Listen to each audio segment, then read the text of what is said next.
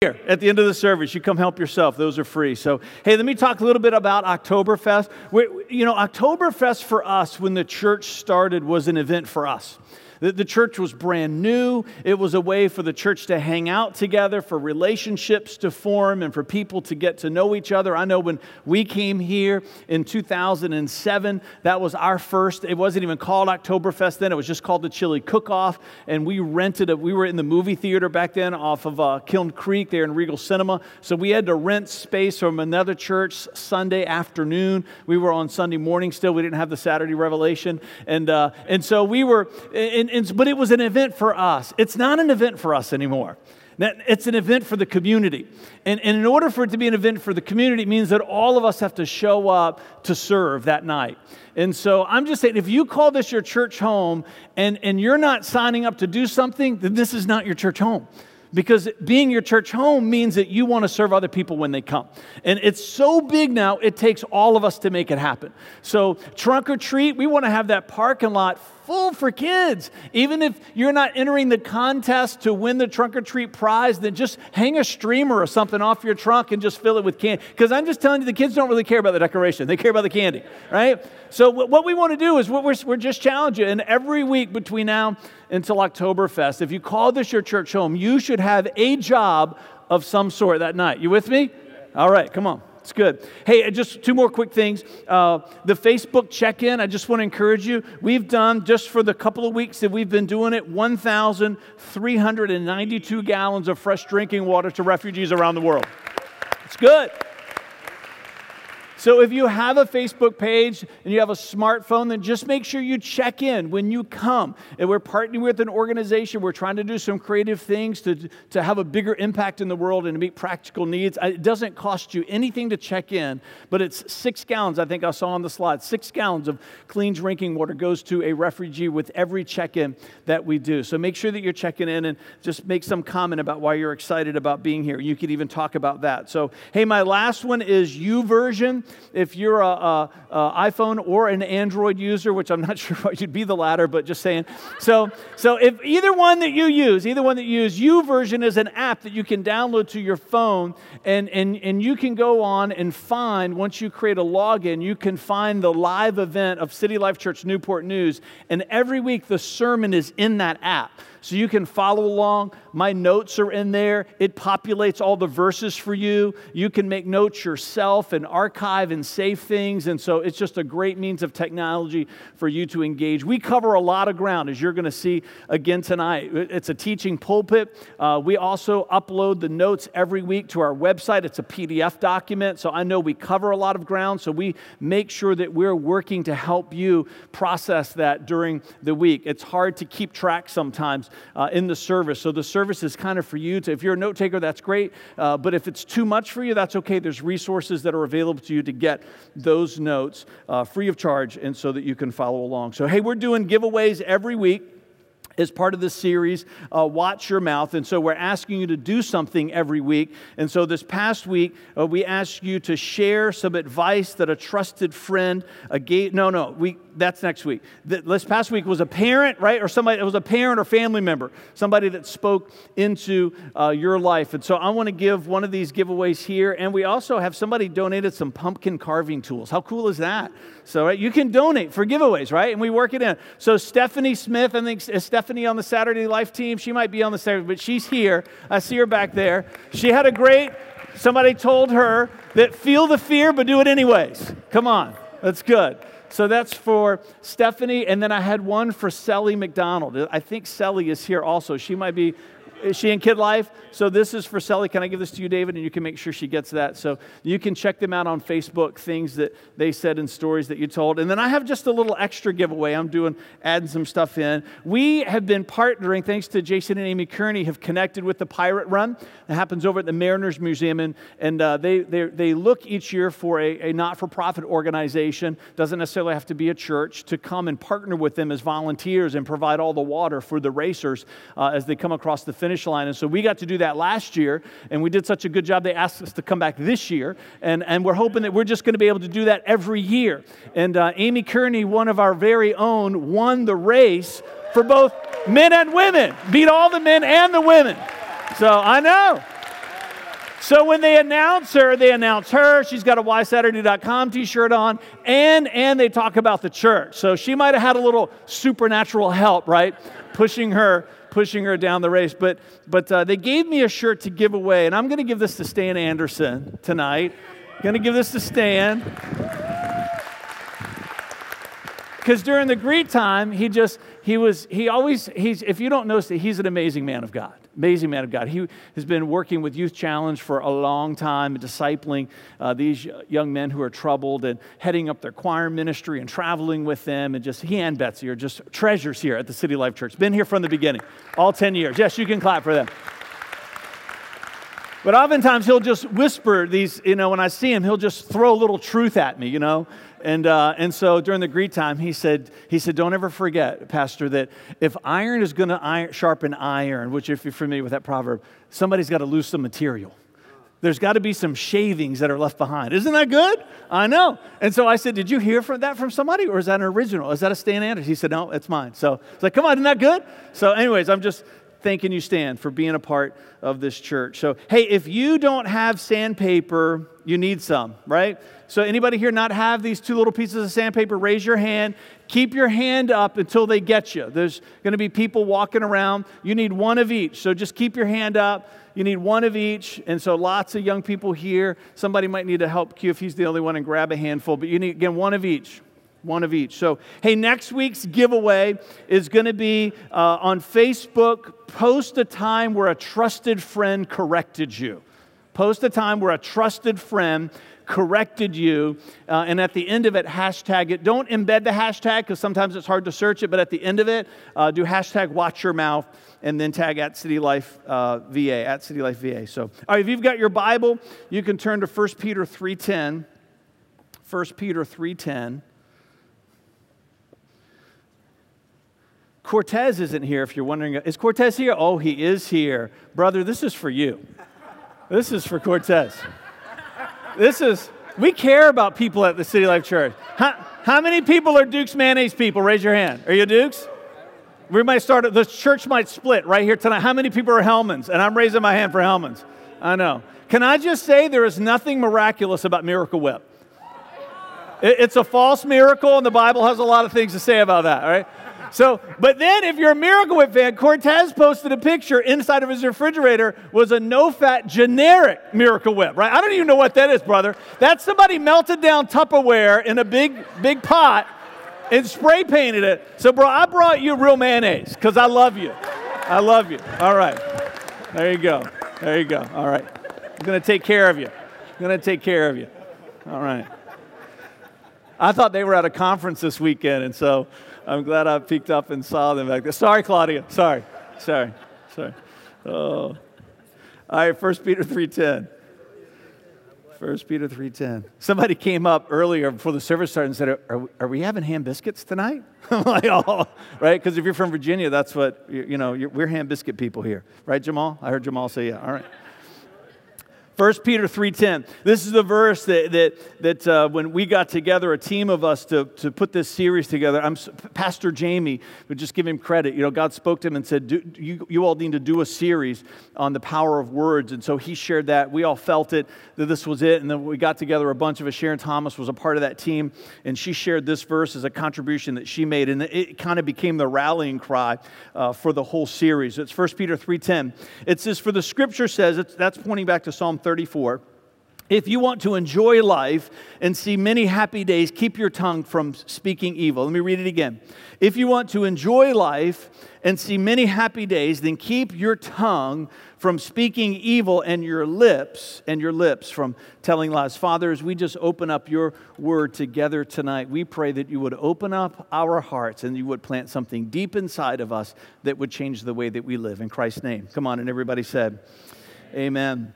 So this week was kind of a reflective week for me. It was my dad passed a year ago at Thanksgiving, the week of Thanksgiving, and so his birthday is October 15th, and then it's also my parents' anniversary. Smart guy, isn't it? He was never going to forget his anniversary because they got married on his birthday. So this was one of our first. If you've had a loved one that passes, firsts are always hard, right? The first Father's Day and the first birth. So this was his first birthday and their first anniversary with my dad not being here. And so I was just just thinking about him just a lot this week, and one of the things he always said to me, he loved to do stuff himself and work on the car, home projects. He would figure it out.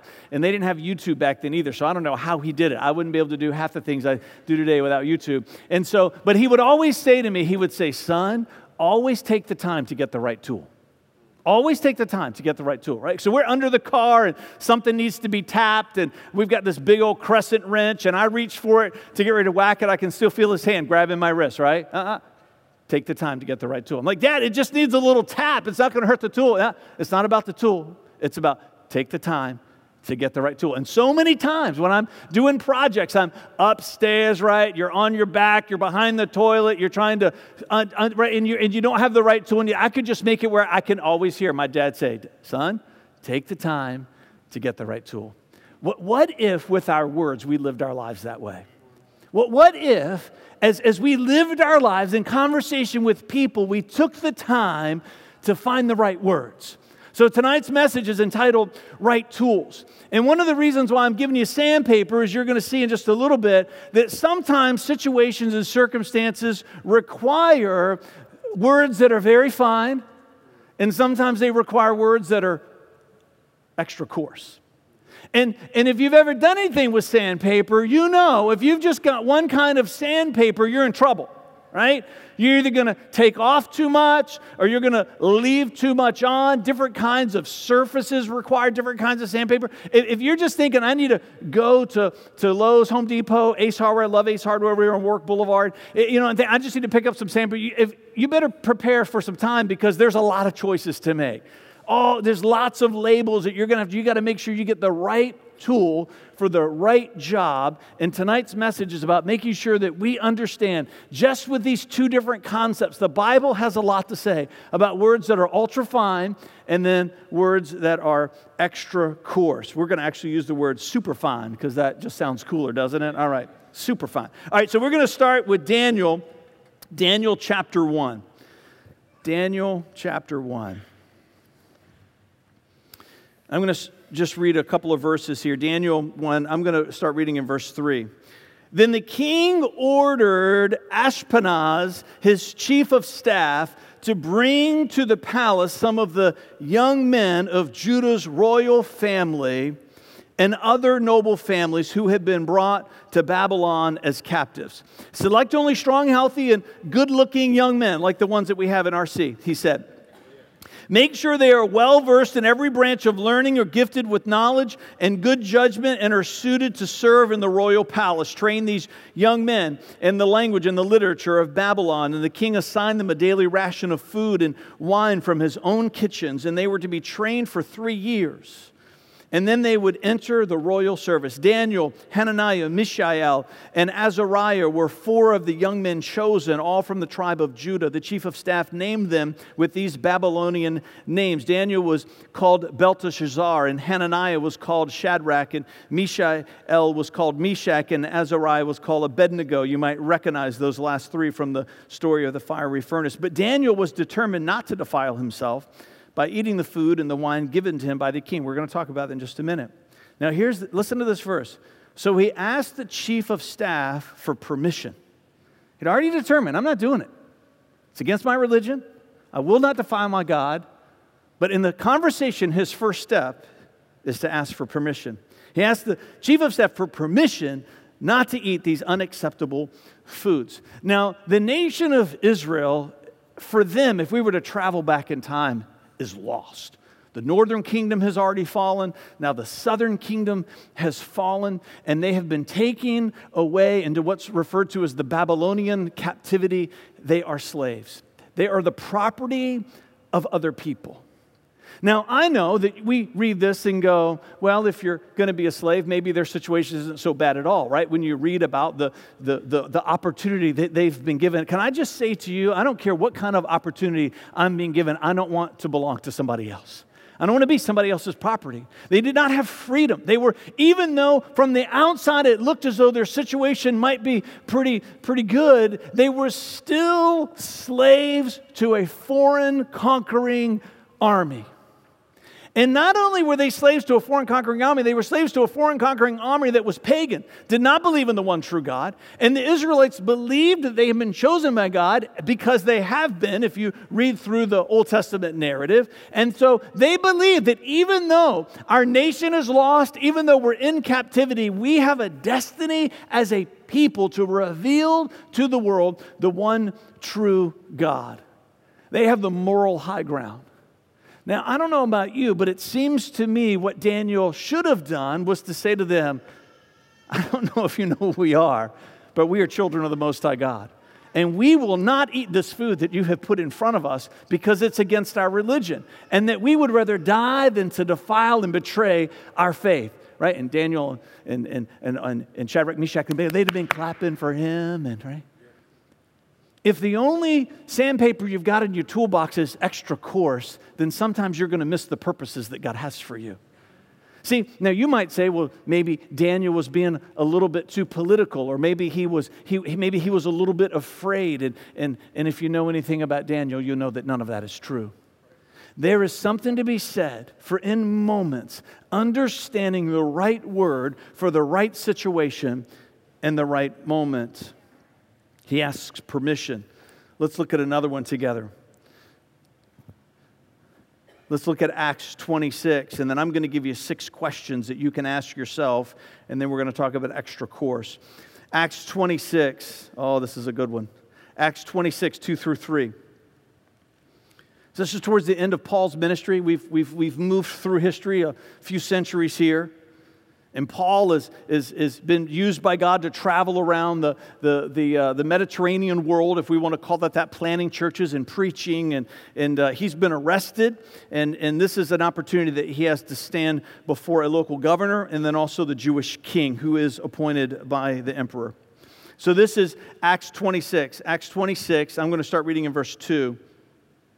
It says, I am fortunate, King Agrippa, that you are the one hearing my defense today against all these accusations made by the Jewish leaders. For I know that you are an expert in all of Jewish customs and controversies. Now, please listen to me patiently, right? You're hearing these words. It's deference, it's respect, it's courtesy, it's kindness, it's gentleness. Now, let me jump down to verse 24 and 25. Listen to what he says about Festus, who's the local governor, who's also appointed by Nero, who's the emperor at that time.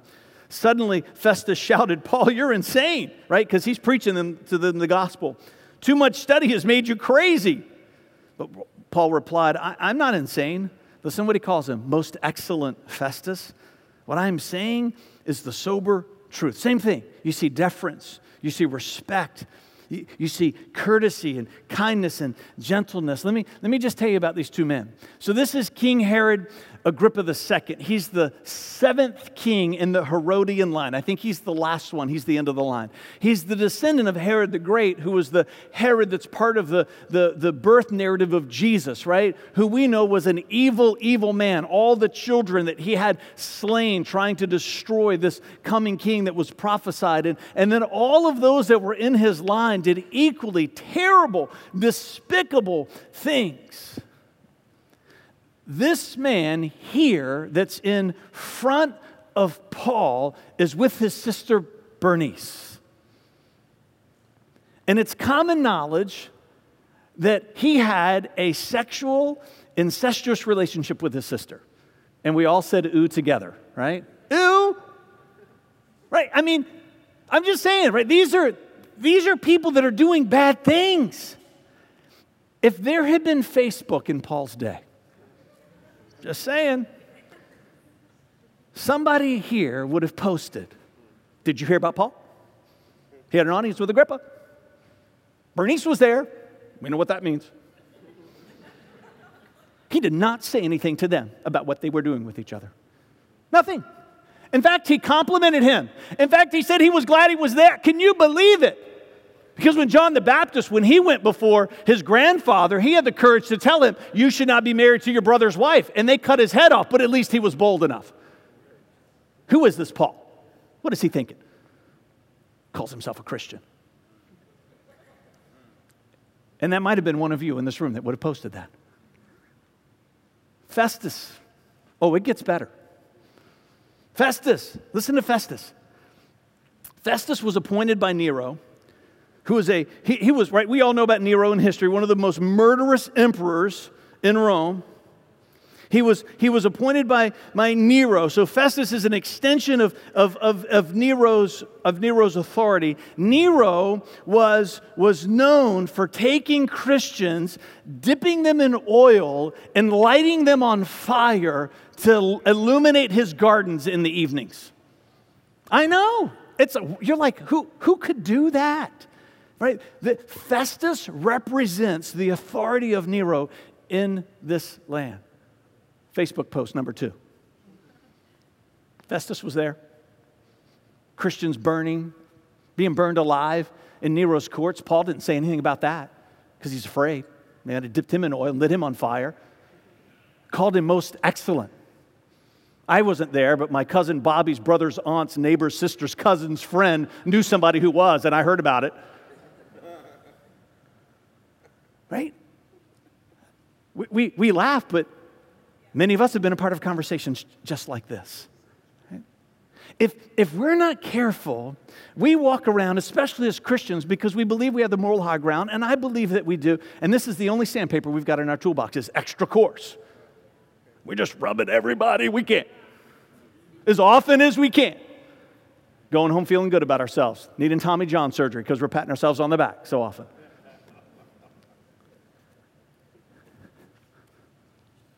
Super fine. Super fine.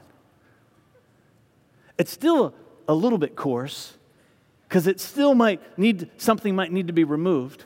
You see, Daniel was still saying, I can't do this. But it's the way he went about it was super fine. Paul was still saying to them, you need to be saved by Jesus Christ. And you need his blood that was shed for you for the forgiveness of your sin.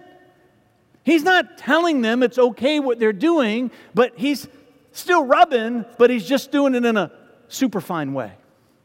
How many of us this week reached for this sandpaper when really what we should have reached was this? With our wives, with our children, with our coworkers, maybe with people right here in this room. Let me give you 6 questions, and then we're going to go to extra course. We like extra course. That's why we started with super fine. 6 questions that we need to ask ourselves. What is God's purpose for this moment? What is God's purpose for this moment? Let me share this with you. Part of knowing the right coarseness for our words is dependent upon our discerning the purpose of the moment.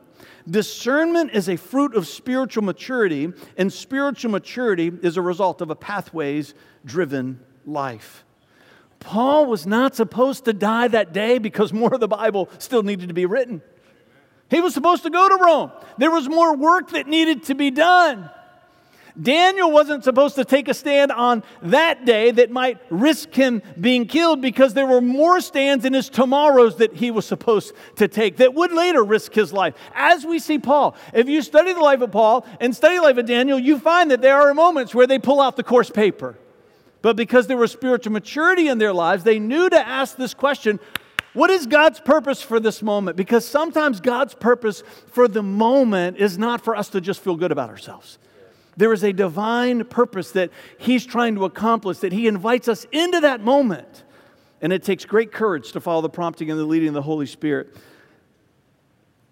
against the popular course of action, no pun intended. Number 2, you're going to like this one, is my first desire to respect authority.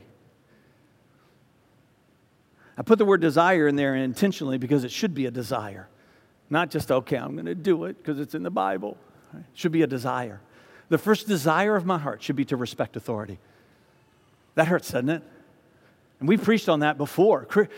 Many of us as Christians give the world the worst example when somebody's in office who has political views that we disagree with. The things that we say that are disrespectful, dishonoring, mockering. Mockering, did I just make that word up? That's a good word. We're using that. Mockering. Somebody hashtag that. Right? Like if you're familiar with the story of the prophets, you're like waiting for the bear to come out of the woods and eat some people for mocking. God doesn't like that kind of stuff. People should be able to look at the church and find the best example in the world of how you treat people when you don't agree with them. Our first desire as devoted followers of Christ should be to respect authority. You might say, well, they don't deserve it. I don't know where that verse is in the Bible. If you can find it for me, I'll be here after the service. You come show it to me. Respect authority. Genesis to Revelation, it's all over the place. We don't have to agree. Super fine. Super fine. Is my first desire to respect authority. Number 3, am I more concerned for God's purpose or my reputation? Am I more concerned for God's purpose or my reputation? Are you more concerned for God's purpose, or are you more concerned about the post that's going to be on Facebook tomorrow with your name in it? I want to be concerned for God's purpose first and foremost, and let my reputation sort itself out. Let me give you these 3 verses, because the last 3 deal with flattery. Psalm 5:9 says, my enemies cannot speak a truthful word. Their deepest desire is to destroy others. Their talk is foul, like the stench from an open grave. Right? These are strong words here. Their tongues are filled with flattery. Psalm 12, 2-3. Neighbors lie to each other, speaking with flattering lips and deceitful hearts. May the Lord cut off their flattering lips. Isn't that great? That's coarse sandpaper right there. Grit number 2. Right? And silence their boastful tongues. Cut off their flattering lips and silence their... God does not like flattery. He doesn't like it. Doesn't like it. Proverbs 29:5. To flatter friends is to lay a trap at their feet. You know why that is? Because you're not telling them what they need to hear to help them. Come on. 1 Thessalonians 2:5-6, just in case you thought it was only in the Old Testament. Never once did we try to win you with flattery. As you well know, and God is our witness, that we were not pretending to be your friends just to get your money. As for human praise, we have never sought it from you or anyone else. Come on. Paul being super fine. So I got my last 3 questions are this. Am I flattering them because I want something from them? Right? Because you can reach for this paper and sometimes be reaching for it for the wrong reason. You can be reaching for this and you're doing the right thing, but you're doing it with the wrong motivation. Am I flattering them because I want something from them? Am I flattering them because I need affirmation, right? Sometimes we flatter people because we want to know that other people like us. Am I flattering them because I need affirmation? And then my last one before we jump to extra course, am I flattering them because I am avoiding necessary conflict? Right? We can't reach for this paper when we should be reaching for this paper. Am I flattering them because I'm avoiding necessary conflict? Again, if I went through those 6 questions too quick, the document will be on the website and you can download it there this week. All right, let's talk about extra course. Some of you are like, all right, I like that one. Extra course. Matthew 15, 1-20. I might not read all of this, but we'll see how far we get. Some Pharisees and teachers of religious law now arrived from Jerusalem to see Jesus. And they asked him, why do your disciples disobey our age-old tradition? For they ignore our tradition of ceremonial hand-washing before they eat. And Jesus replied, and why do you, by your traditions, violate the direct commandments of God? For instance, God says, honor your father and mother, and anyone who speaks disrespectfully of father or mother must be put to death. But you say it's all right for people to say to their parents, sorry, I can't help you, for I have vowed to give to God what I could have given to you. And in this way, you say that they don't need to honor their parents. And so you cancel the word of God for the sake of your own tradition. You hypocrites. Isaiah was right when he prophesied about you, when he wrote that these people, they dishonor me with their lips and their hearts are far from me. Their worship is a farce and they teach man-made ideas as commands of God, right? Anybody know what kind of sandpaper he's using right here? Not super fine. Not super fine. Name calling, making accusations, the religious leaders of his day. And Jesus called the crowd to come and hear. He said, listen, he said, and try to understand. It's not what goes out of your mouth that defiles you. You are defiled by the words that, it's not what goes into your mouth that defiles you by way of the food, right? That's why Krispy Kreme donuts are okay to eat. You're defiled by the words that come out of your mouth. Out of your mouth. Then the disciples came to him and asked, I'm going to stop here and talk about it. Do you realize that you offended the Pharisees? right? Don't you love it when the disciples are helping Jesus out? Hey, let me help you out, Jesus. I know that you're the living Son of God, but you might not have noticed that you just offended somebody, right? Don't you know that you offended them? Jesus replied, every plant not planted by my heavenly Father will be uprooted, so ignore them. They are blind guides leading the blind. This is him doubling down on the coarse sandpaper. They're blind guides leading a blind person, leading another, and they will both fall into a ditch. And you can keep going. Then I've got a couple of references I'm going to go to. I love this teaching of Jesus. It's like it's imposter Jesus. You with me? Sometimes you're reading in the Bible and you're like, what did they do with the real Jesus? Where is he? Because this is not what I learned about on the flannel board when I was in Sunday school. He's holding the sheep and hugging the children. He's not a name caller. Who is this? It's because Jesus understands that sometimes you have to be super fine and then sometimes you have to be extra coarse. And you got to know the difference between the two. In this very teaching, he says to us, hey, watch your words. Just watch it. Because you can defile yourself. And you know what the disciples are thinking? What the heck did he just do? Isn't that what he just did? Didn't he just say things that he shouldn't have said? And this is why it's even more like imposter Jesus. And you know what Jesus said? Read it. We just read it in the text. Ignore them. So not only did he offend them, but then he said, I know they're offended. Just ignore them. I don't care about them. Right? Maybe we should put that in one of our core values as a church. We offend people, and then we ignore them after we're done. It's right here in Matthew 15. We could do a little scripture reference like we do, right, for all our, right? That would be great. What is he doing? He's teaching us something that's important. He's saying, hey, there are times where you have to be extra coarse, but that just can't be who you are all the time. It cannot be who you are all the time. I should not be characterized as super fine, and I should not be characterized by extra coarse. I should be characterized as a person who always takes the time to find the right tool for the right job. Let me give you another one. If my only test is whether or not my words will offend them, then I will never say everything that needs saying. Matthew 23. Matthew 23. This comes out of a famous sermon by Jesus. It's called The Eight Woes. It doesn't, I'm reading out of the New Living Translation, so it doesn't use the word woe. In here, that's out of the King James, so a lot of the titles of the sermons come from the King James, but here it says, what sorrow awaits you, but in the King James it says, woe to you. So these are the 8 woes that Jesus gives. I just want to read a couple of them. Verse 15 says, what sorrow awaits you, teachers of religious law, and you Pharisees, hypocrites, for you cross land and sea to make one convert, and then you turn that person into twice the child of hell that you yourselves are. Wow! I don't even have that kind of sandpaper up here with me, right? That's like a grinder, right? He's got the grinder out. I should have brought my grinder with me tonight. 27 to 28.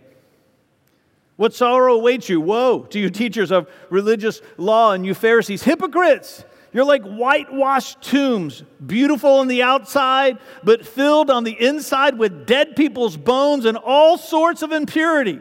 Outwardly, you look like righteous people, but inwardly your hearts are filled with hypocrisy and lawlessness. Wow! Verse 33. He's just getting warmed up, isn't he? Snakes, sons of vipers, how will you escape the judgment of hell? It's going to be the lesson in kids' church just next week.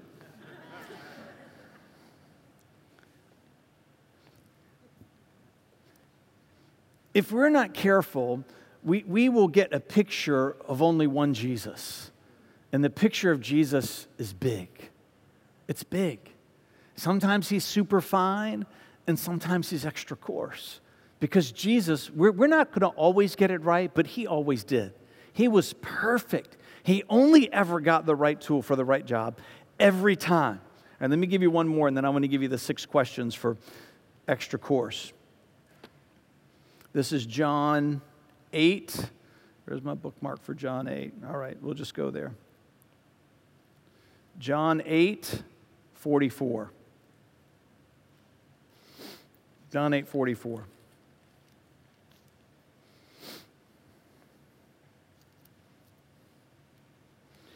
For you are the children of your father, the devil. I've only had to open up one counseling session with that verse just one time in my life.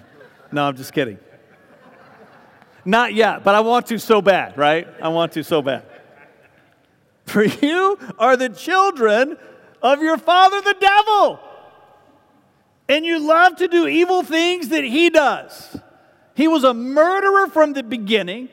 He has always hated the truth because there is no truth in him. When he lies, it is consistent with his character, for he is a liar and he is the father of lies. And he says to them, and that's your daddy. Then he dropped the mic and walked off the stage.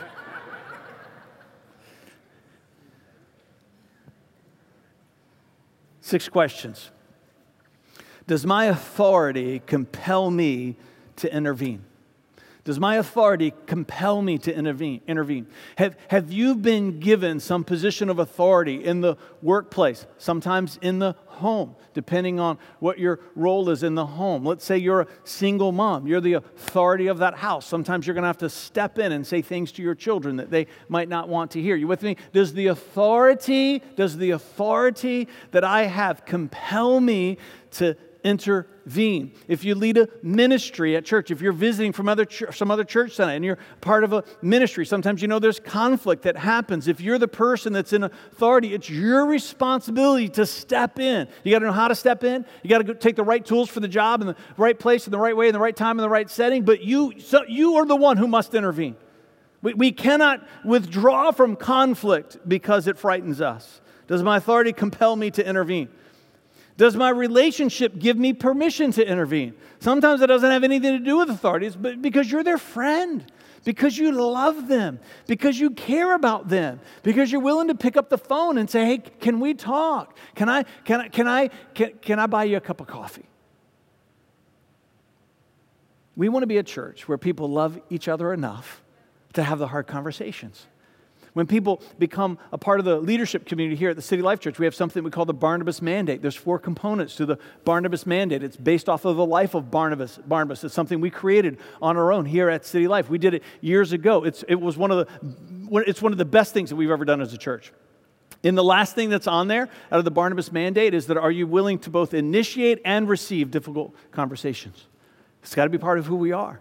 If I love people, I'm going to be willing to say things that might make me uncomfortable and make them uncomfortable because I care.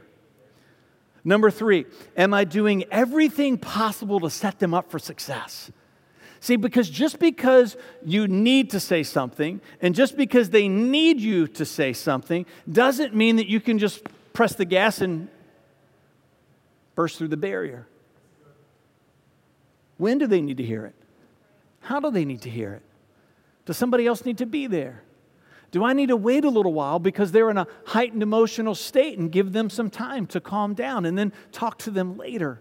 My goal is to not be right. My goal is to help. My goal is to help. And sometimes helping means waiting. It doesn't mean not doing it. It means waiting.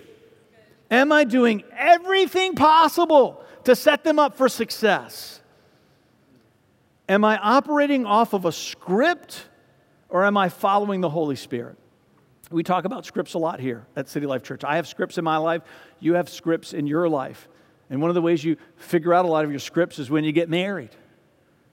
And you start treating your wife a certain way, and she's looking at you like, who are you right now, right? Well, because who I am is I'm my father, how he treated my wife in this moment. You with me? My mother, how my father treated my... Well, that would be bad. And then I would be a part of Paul's conversation. You tracking with me? There's patterns that get set in our lives. We call them scripts because we understand this. When you go to a movie, the actors they're following a script. It's given to them what they're supposed to say. You got stuff that's been given to you by your life experience through the marriage that you observed, the marriage you did not observe. the parenting that you received, the parenting that you didn't receive, things that happened to you in the workplace, in schools, relationships that you had that were impactful, mistakes that people made. All these scripts get written. That's why we say here at City Life, we want Scripture to overwrite all the scripts that have been written in my life. So if you're reaching for the course paper, one of the things you got to ask yourself, is this a script? Am I following some script because this is what I saw my father always do, or this is how my mother always reacted? That's what we're talking about. We're saying, is the Holy Spirit, who's supposed to be the dominant influencer of my will, leading me in this moment? Number 5, am I just venting my own frustrations? All of us have got to have people that are safe where we can just vent. You just can't stuff all that stuff down. We preached about that not too long ago. We talked about prayers of imprecation. We talked about shigeon, and we talked about these words. You can get it in the podcast, and this how we're supposed to take that stuff to God. But can we just say you also need some friends that you can just vent to? You got to have some people in your life where you can just brr and throw up. Because if not, you're going to throw up on somebody you're not supposed to.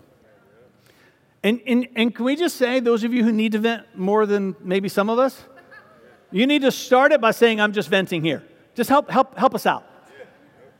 Because I'm a problem solver, and I get into that gear quick. Well, I'm going to fix this problem. You're like, I don't need you to fix my problem. Then I'll be like, well, why are you talking about it? Because I'm venting. I'm like, oh, okay, I'm good. I'm good now. I'm just going to eat this ham biscuit while you're talking with some Hellmann's mayonnaise. Just say, call somebody up and say, I need to vent, right? I need to vent. Somebody calls you up and says that, you take the time to listen. That's a gift that you're giving to them. They got some emotion that they've got to get out. They can share that with you because it's a safe place. I say this one for last. Do I lack the moral authority necessary to intervene? Do I lack the moral authority necessary to intervene? This is one of the reasons why men fail as leaders in their homes. Because they're not living right in private. And so they know, I do not have the moral authority that I need now to lead my family. It's the greatest cause of passivity in the home. Greatest cause. That's why we have men's groups here and men's Bible study. We have got to get it right in our lives. I'm just telling you, because the devil loves to draw us away into temptation, so now we can't lead our sons in what it means to have sexual purity because we don't even have it ourselves. You with me? And we could just keep going with that list. Men, we have a response. We have got to get it right. We're not going to be perfect, but we got to get it right more often than not. Because if not, we will not lead in our homes the way we're supposed to. We will lack the moral authority that we need to step in and bring leadership and set the pace for spiritual health and well-being in our marriages and in our children's lives. And that has got to change. And if you need help with that, we're here to help you do it. I'm going to invite the worship team to come back up.